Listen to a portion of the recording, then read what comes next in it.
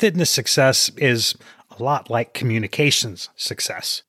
Both involve repeating the same steps consistently over time, making incremental progress, and remaining committed to doing the right thing, even when a shiny new temptation wants to steal your attention, or you'd rather just stay on the couch and forget about it. Well, that's a theme in my conversation this week on Optimal Aging, the show for fitness professionals trying to grow their businesses with more people over 50. I'm your host, Jay Croft of Prime Fit Content.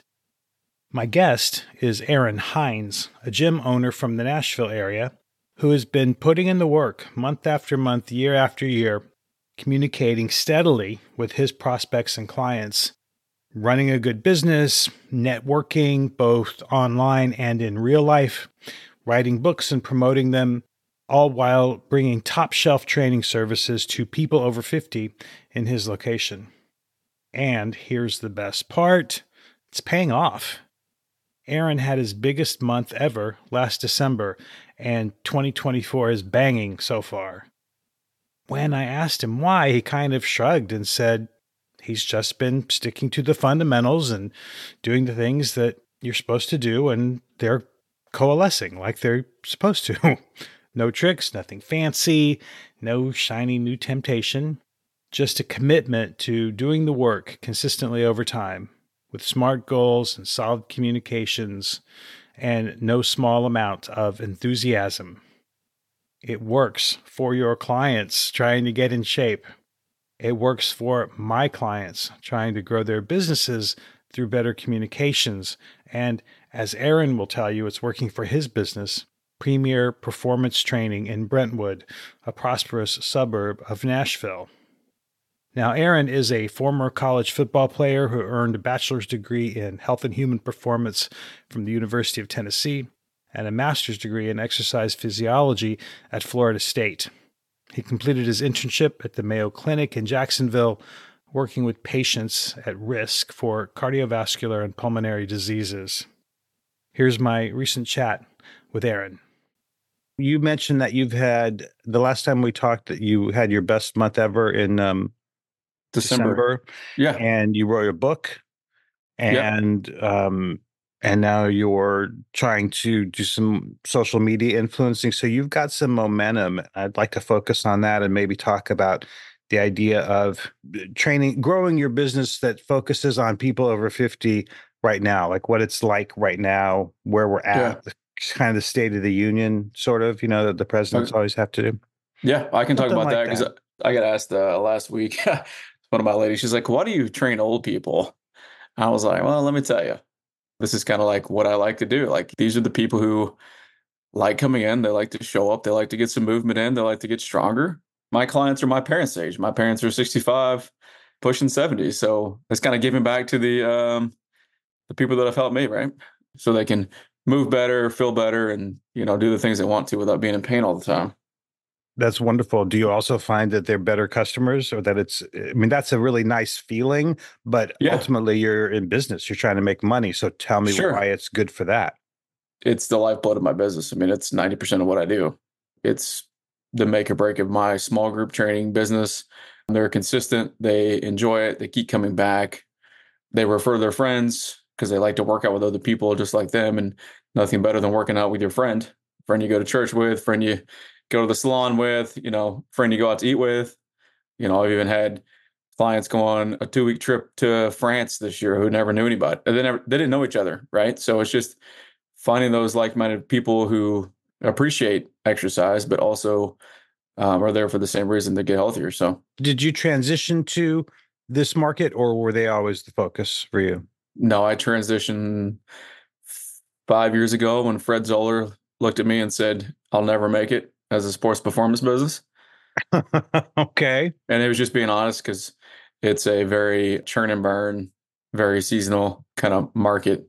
Some make it work, but as far as like having the time away, time freedom, making more money, he told me to push for the 45 and up market. So you were initially going for something else. It wasn't quite working out. And a business coach told you to try this. Yeah. So I was doing more one-on-ones, 2-on-1s, private sessions, and sports performance. With younger people? I basically took anybody who had a heartbeat who wanted to work out. Now that's really important because I talk to a lot of people who they'll ask me to help them with their marketing. I'll say, well, who's your gym for? And they'll say, oh, it's for everybody. And I say, no, it's not. Let's think about that again. So tell me that for people who are listening and who are thinking about starting a gym or who want to have a gym for everybody, talk about how that worked out for you and what realization you reached. A gym for everybody is a gym for nobody. You're not really specializing in anything. You're just helping everyone. So in order to stand out as far as like your business goes, you have to really kind of narrow down that niche market. And, mine's 50 and older orthopedic injuries. I don't know a lot of people who like working with those people. That's what I've kind of find that they're the ones that need me the most. Now, I even have clients who are younger than 45, but they read the copy on my website and it's like, oh, you help old people? I'm beaten down. I'm 28 years old. I need help. I need somebody who's going to be able to help me move better, not crush me in the gym, and also move me forward for what I want to accomplish. And that's where it's really been successful as far as that goes. So you opened the gym 9 years ago. You switched to over 50 5 years ago? It was more like 40 and up, and it's kind of increased the average age of like 50 and older right now. And then, of course, we all got hit by the pandemic. That screwed us all over, right? Yep. And then last December, you had your biggest month ever. Tell me about that. Yeah, I think it was just a matter of all the marketing poles in the water, a lot of follow up with people who haven't been in a while. I ran some reactivation campaigns to get people back in the door. I had clients who hadn't been in a while come back in to get back in shape. I even had, college kids come back for the break. So that was a kind of an unexpected boost, but I think it's just a matter of putting my head down, continuing to doing the things that were working, and just, I don't say hoping for the best, but I can't give up on what's been working. Just consistent action day in and day out, week by week. I think it just kind of came to a head and it kind of paid off towards the end of the year. It's continued 2024 as well. I mean, it's a little slow in January, but it's rocking and rolling in February. So consistent action and having a plan is the biggest thing. Well, you know what that sounds like? It sounds like what trainers are always telling their clients. Yeah. I mean, consistency wins, right? In the long run. I mean, we call it the shiny object syndrome, or more. More is not better. Better is better. So just like fine tune what you've been doing that's working and consistently work on that. I think that's the biggest thing.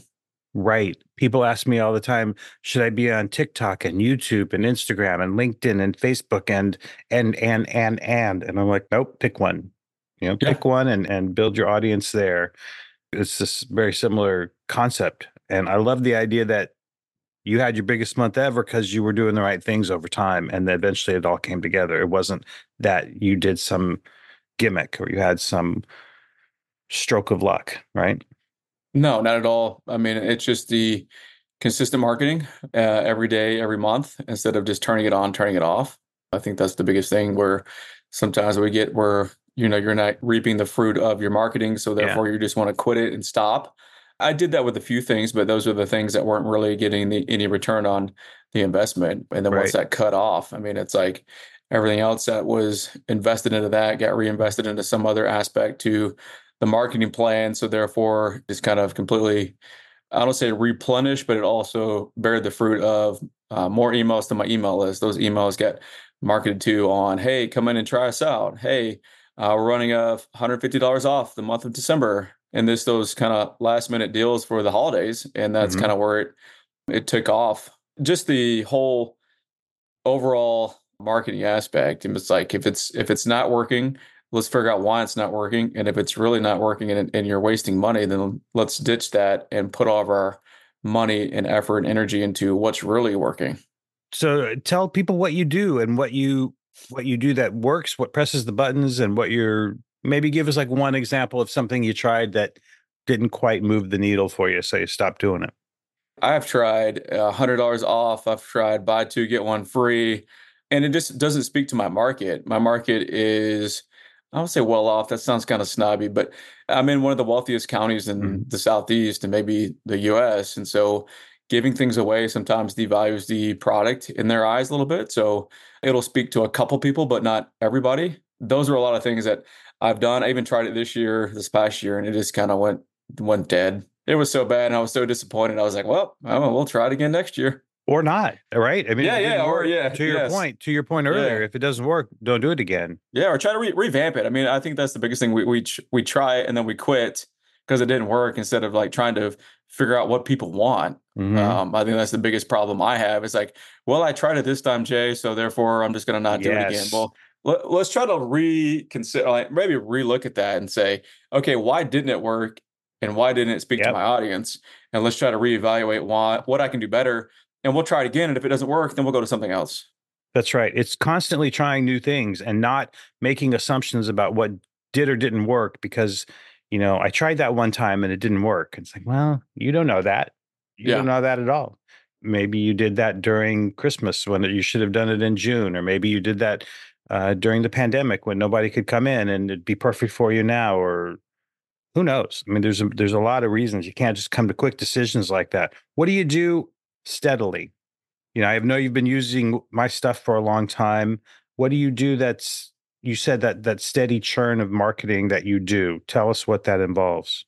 Currently, right now, and for the last probably 2 years, I run a lead magnet on Facebook, and it's just a super simple core exercise guide that just kind of Hmm. gets them into my ecosystem, and they can kind of go through a little email sequence drip campaign to hopefully get them in the gym. That's kind of how I build my email list. I run currently like a 28-day jumpstart to get people curious and into the gym to try me out for 28 days. That's consistently been a thing for probably the last 7 months. But with the content itself, I run emails. I was doing 6 days a week, probably for the last year and a half. That's a lot of different content. So I do a Monday, Wednesday, and Friday kind of health and fitness information, nutrition, lifestyle, whatnot. And then I would use the 15 older content Tuesday, Thursday, Saturday. And I got a lot of good responses from that, a lot of unsubscribes as well. But, Hmm. when I used to get really upset when people unsubscribe because I was like, "Oh my God, that's my client," or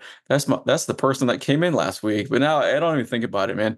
I think I've got 2,500 emails, and I'll send out, "Hey, it's getting closer to March. Let's, if you want to come in, Yeah. just drop the word March in. We'll get you some information. You can come in and try us out." So those are some of the biggest things that I'm currently doing, and a lot of like organic posting, and Mhm. just reach out, whether it's former clients see stuff, or I see them maybe recovering from a surgery. Facebook's one of those where that's the ideal spot for my 15 older crowd. So if they're recovering from an injury or they're on a trip, I haven't seen them in a while. I'll just say, "Hey, I hope you have fun," and not even trying to get them as a client, just say, Right. "Hey, I'm glad you're out having fun. I'm glad you're staying active, this and that and the other." And it could lead to a conversation down the road. It's not Yeah. like I'm trying to reel them back in because I see them, sedentary or had a surgery or whatnot. So, Right. I would love yeah, that. I was just telling a client that this week. I noticed on his Facebook and Instagram, there's no socializing, and social media is supposed to be social. What you just described is what I was telling him. You can just say hello. You can say, "Oh, that's funny." If they posted a funny memo, if they post their kid graduating from high school, you can say, "Congratulations. I can't believe she's all grown up." Or it doesn't yeah. have to all be about come in and join up again. Yeah, and I think those are just small little things that they probably appreciate, and it may just give them a reminder, like, "Hey, oh, you're still around. Okay, cool. Maybe I'll reach out when things kind of slow down, and I'll get back into the gym." Yeah. I see some kind of out in public, I guess you'd say, around restaurants and whatnot, and then the first thing they say is like, "Oh man, I'm going to come back," and I'm like, "Man, I'm not even here to. I'm here to say hello. I'm not here to make you feel bad Yeah. like coming in." So it's just everybody's response a little bit different. Yeah, exactly. So everything you're doing sounds like it's working, man. You've had a good year. You're having another good year. You've consistently marketed. You wrote a book. You're in your community a lot. You're trying new things. Where are you right now, and where do you hope to be as this year progresses? Right now, the biggest thing is just trying to hire a few more trainers. That's the kind of the biggest spot where I'm at right Great. now. Growth is good, but you have to have a plan in place. You don't want to grow too fast too soon because then you can't handle the load. So I'm looking for like one or two trainers currently. I'm working on a fourth book, kind of independently. The first one I wrote was myself. The last two were kind of co-authored with a couple other fit pros Yeah, I saw for that. that. This one's geared to more the athletic mindset. I know it's sounds probably boring, but I like to go back and forth. So it's one was athletic, two for the adults, now back to the athletic, and then I'll probably focus more on the kind of longevity aspect as far as health and fitness over 50 on my fifth book. But just as far as that goes, I would say those are lengthy processes to Hmm. write. The first one took me a long time of a lot of procrastination, but with a little bit of push from some friends, I got it done. But it took about 2 years for the first one, and now it's the fourth one. It's a little bit quicker. I've got, some, I would say we always have projects in the works. And I think for me is launching nutrition coaching. I do that, but I don't offer it as a paid service. I was trying to launch by March. Obviously, I only have a week to launch it, and I've just had other things going on. So, coaching for not only the aging population, but just anybody in general who just literally struggles. There's so much out there with nutrition that it's kind of hard to believe anything anybody says anymore because the things they tell us that are healthy, I say in 5 years, they're usually the cancer causing agents that, you always see the commercials about, or this is healthy. And when you look at it, it's not really as healthy as you think it is. So, just trying to get better understanding. Do you do any marketing referrals or networking referrals with orthopedics in your orthopedic specialists in your area? Yeah. From that, I work, I'll say jointly. It's not I'll say ever flowing referral pool, but it is out there for a lot of either non surgical orthos or some orthopedics who I may have friends of mine who work there. I do get some referrals from a downtown clinic. I have a friend who works there.